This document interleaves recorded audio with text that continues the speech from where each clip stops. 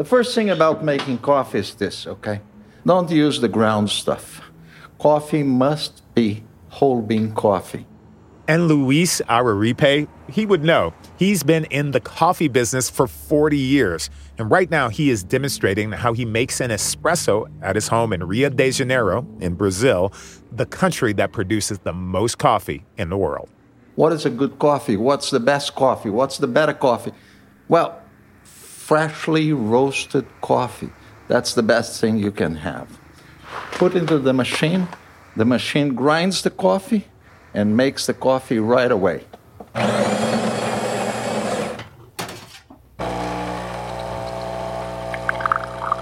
These specifically beans are from South Minas, which is about the center of the coffee in Brazil now. Luis is referring to the Minas Gerais region, where at least half of Brazil's coffee is grown. Now, traditionally, it's been a perfect area for farming coffee, but that could be changing. You need a very good rainfall from the spring throughout the end of the summer to have a good production. As you possibly heard or know, Brazil have had a very important drought 2 years in a row. On top of the drought, back in July, we have had a frost. That's another characteristic of the coffee tree. It does not support temperatures below 0 degrees Celsius. That unexpected weather, it's impacting exports and how much you and I will pay for a cup of coffee in the next few years. We are getting more disruption on the production because of climate change, and that triggered the coffee prices to move extremely higher. But there is not much that the coffee farmer can do. You know, it's hard not to feel helpless in the face of the extreme and unpredictable weather that's wiping out crops and whole livelihoods. Climate change is not only hurting agriculture like coffee production in Brazil, it is disrupting every link in the supply chain around the globe. The pandemic-induced chaos of the last couple of years only hints at the problems to come, but it also might help us prepare for an increasingly complex future.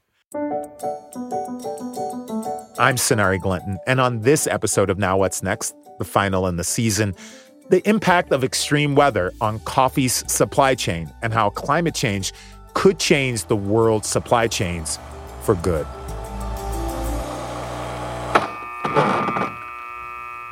And this is an excellent, natural, 100% Arabica coffee.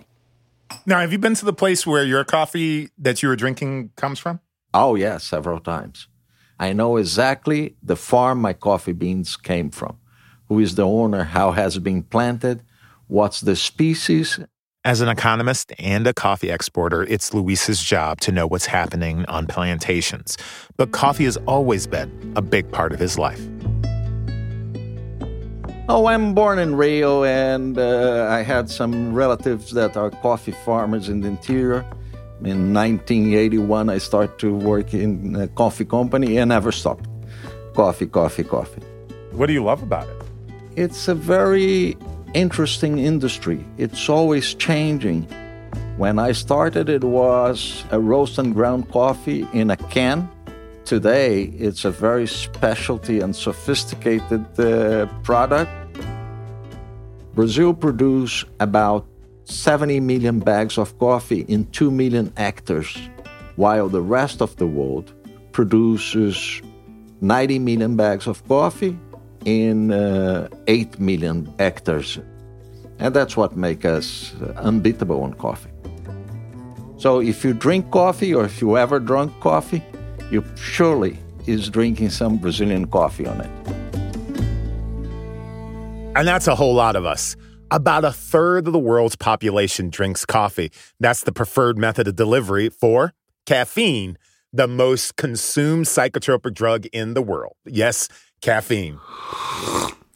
The global coffee industry is valued at over $400 billion, and it's growing. It's not only China, Indonesia, Bangladesh.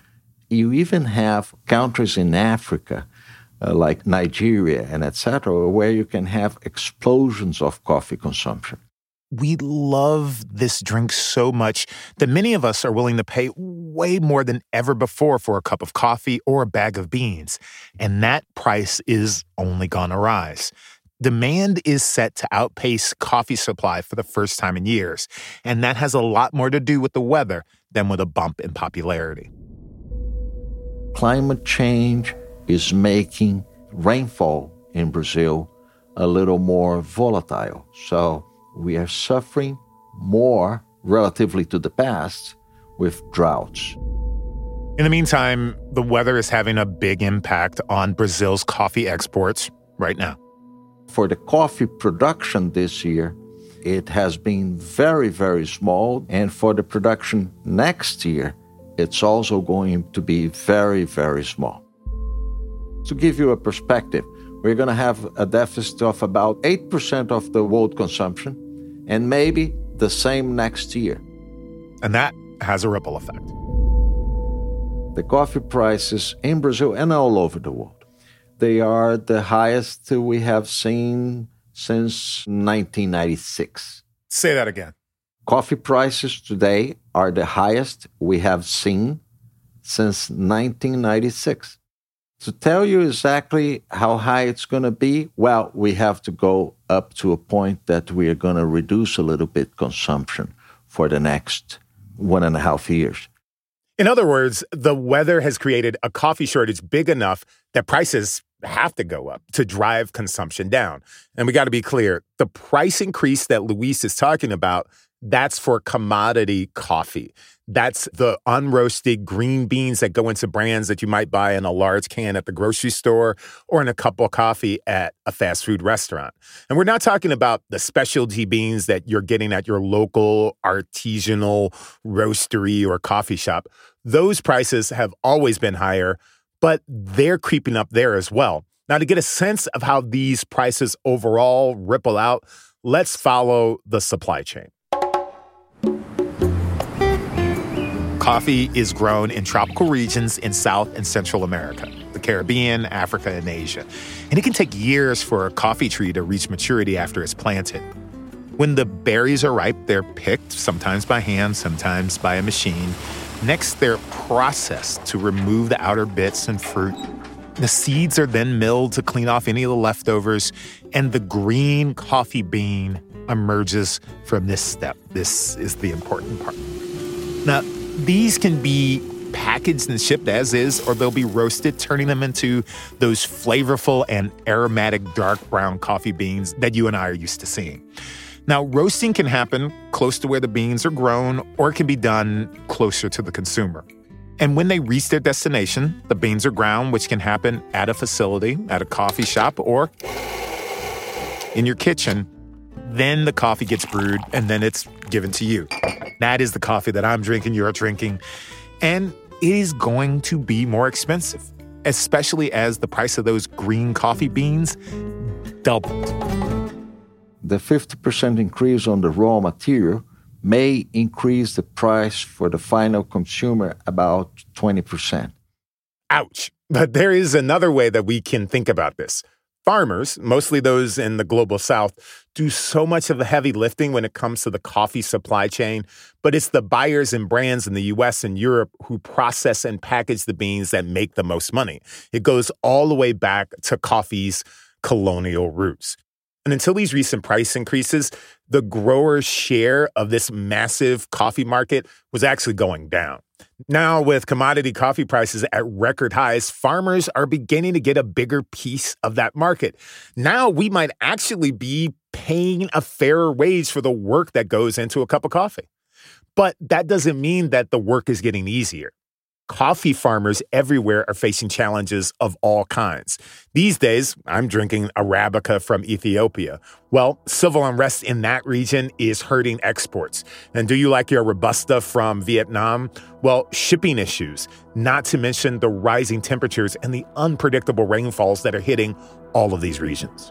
It's more difficult to predict that the climate will be excellent for coffee production year after year. The devastating impact of unpredictable weather on crops like coffee, well, that's undeniable, but it's only a part of the story. Scientists expect that a rise in average temperature could shrink the croplands that are devoted to growing coffee in regions like Brazil by almost 50% over the next 30 years. Croplands shrinking, extreme weather upending harvests, the impacts begin to ripple throughout the supply chain. As climate scientist Anders Lieberman well knows, this is not just happening in Brazil, and certainly not just happening to coffee. Oh, I really love coffee. I mean, I think most of the scientific world is running on coffee, actually. Coffee and vanity, these are the two drivers of science. Anders studies the economic impacts of climate change, but he started out as a theoretical physicist working on the theory of complexity, a theory, he says, that governs our increasingly, complex world. It also governs the supply chains of the planet. But when I went to climate research, I wanted to do something that's more closely helping society on its path into the future. Well, that's a path he fears could be knocked off course by climate change in more ways than we may realize. Anders created an economic shock model to demonstrate how weather extremes in one place will ripple across the supply chain. For example, imagine a flood in a region where computer chips are made. Those factories go dark. And that also sends a shockwave in the other direction. Shutting down facilities in other parts of the world that provide material for the chips and affecting the supply chain of any products that rely on those same chips. Businesses, even whole economies could be affected. And when it comes to coffee, the droughts and frost that Brazil coffee farmers experienced will likely have an impact on the price of your latte. But Anders says it can get a lot more complex than that. Coffee is actually relatively simple because it is harvested in one place and then with relatively little extra effort reaches the consumer. Other products are much more complicated. If you produce a mobile phone, you need different production sites and you need parts from all different places on the planet. While coffee may be simple compared to, say, a computer, getting beans from the field to the grocery store shelf involves up to 20 transaction points. That's work that we've been undervaluing when prices were low. And any product that has more inputs along the supply chain is going to be much more vulnerable to extreme weather events. What we can say as physicists is quite astonishing. Weather extremes are going to become more intense and more frequent under global warming. So a hotter planet means more intense and more frequent rainfalls, floods, hurricanes, tropical cyclones, and those are only some of the shorter-term effects of climate change. Longer-term effects like rising sea levels will happen over centuries, and as catastrophic as they may be, think ports and cities underwater, we'll have time to prepare for that. So what could affect the relatively simple supply chain route of a bag of coffee from South Minas in Brazil to a coffee shop, say, in Shanghai? Well, we've already heard about how weather extremes can hurt the harvest. Now it's got to be shipped. What we know with respect to the export of coffee from Brazil is that tropical cyclones become more intense under global warming. Now, in order to disrupt the supply chain, you don't have a hurricane to make landfall. It can simply perturb the shipping route. And this actually happens quite frequently. The same is then true for Asia. If you want to transport the coffee to Shanghai, for example, then you might again be impacted by tropical cyclones on the way. And harbors, roads, and highways everywhere are vulnerable to storm surges. The Pacific Northwest, well, they know that all too well.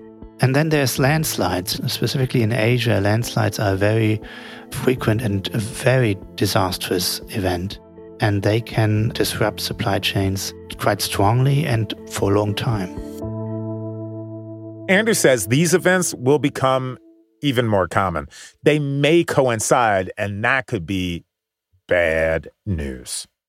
What if Hurricane Sandy had happened in the same season as Hurricane Katrina that hit New Orleans? And what if this was the same year where the Midwest had a huge drought and agricultural production was strongly reduced. And what if this was the same year in which, in January, there was a snow event that stopped economic life in New York and Chicago? What if this had all occurred in 1 year?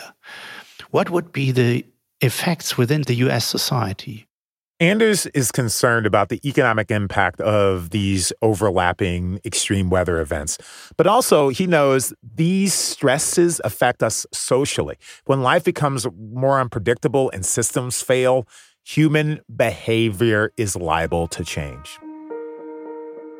If you change the quality of life from a relatively high level to a slightly lower level, people become unhappy and they go to the streets, and society starts to discuss and argue whose fault this was and what can be done about it. I'm worried about climate change because I'm worried that if we don't combat it, the weather extremes will become so intense that eventually we won't have a democracy anymore in the country that I live in. And I don't want that for my children. Oh, brother, we're going to need a lot of coffee to get through that. Well, I hope, and we should hope, that it won't ever come to that. It's not hard to draw the line from disruptive weather to disrupted supply chains to disrupted economies and societies. But there are other kinds of disruptors, ones that come with a lot more hope.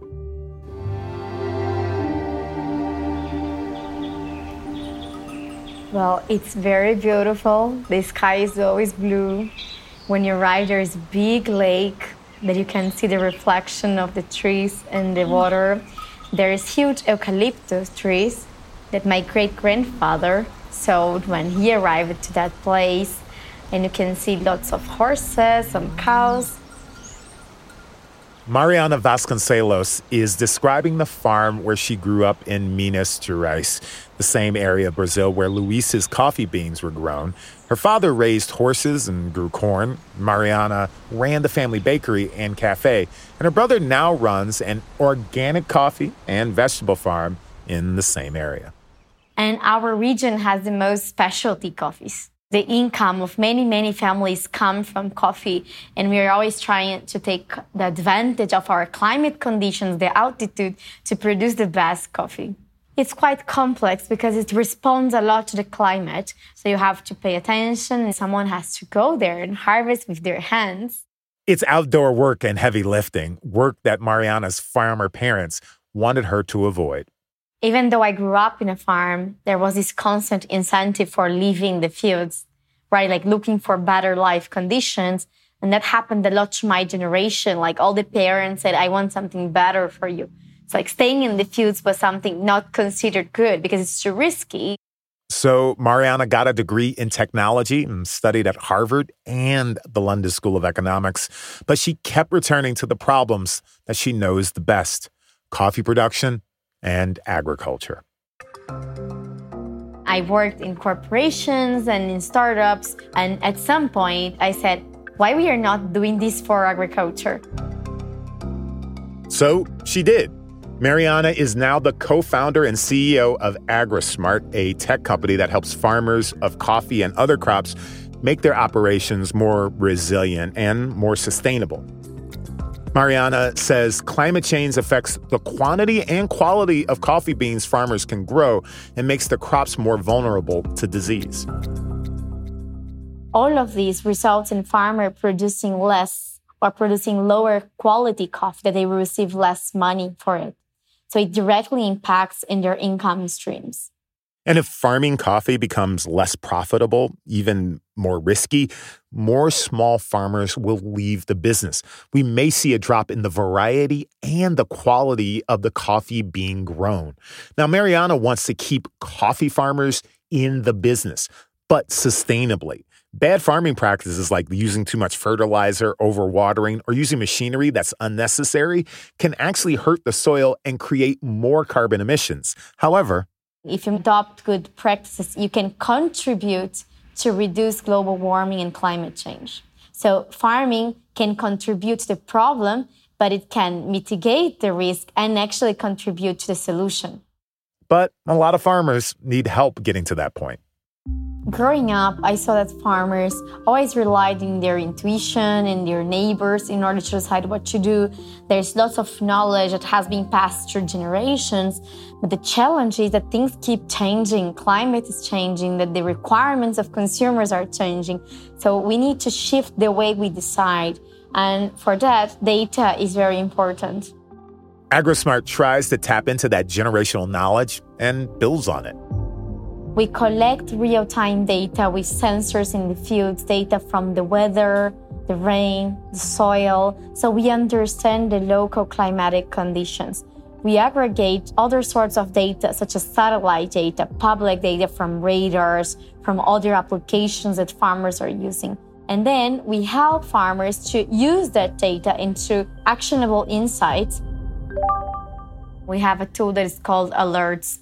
So we understand the current and future weather conditions, and we can trigger messages to the farms in the app or in the WhatsApp message to know what is going to come ahead. So in a frost alert, for example, they would receive an SMS or WhatsApp that there is a high risk of frost. Sometimes it's possible to mitigate that risk depending on the kind of frost by adding water and so on. Sometimes it's not, but it still gives them time to make decisions regarding other stuff that might reduce their losses.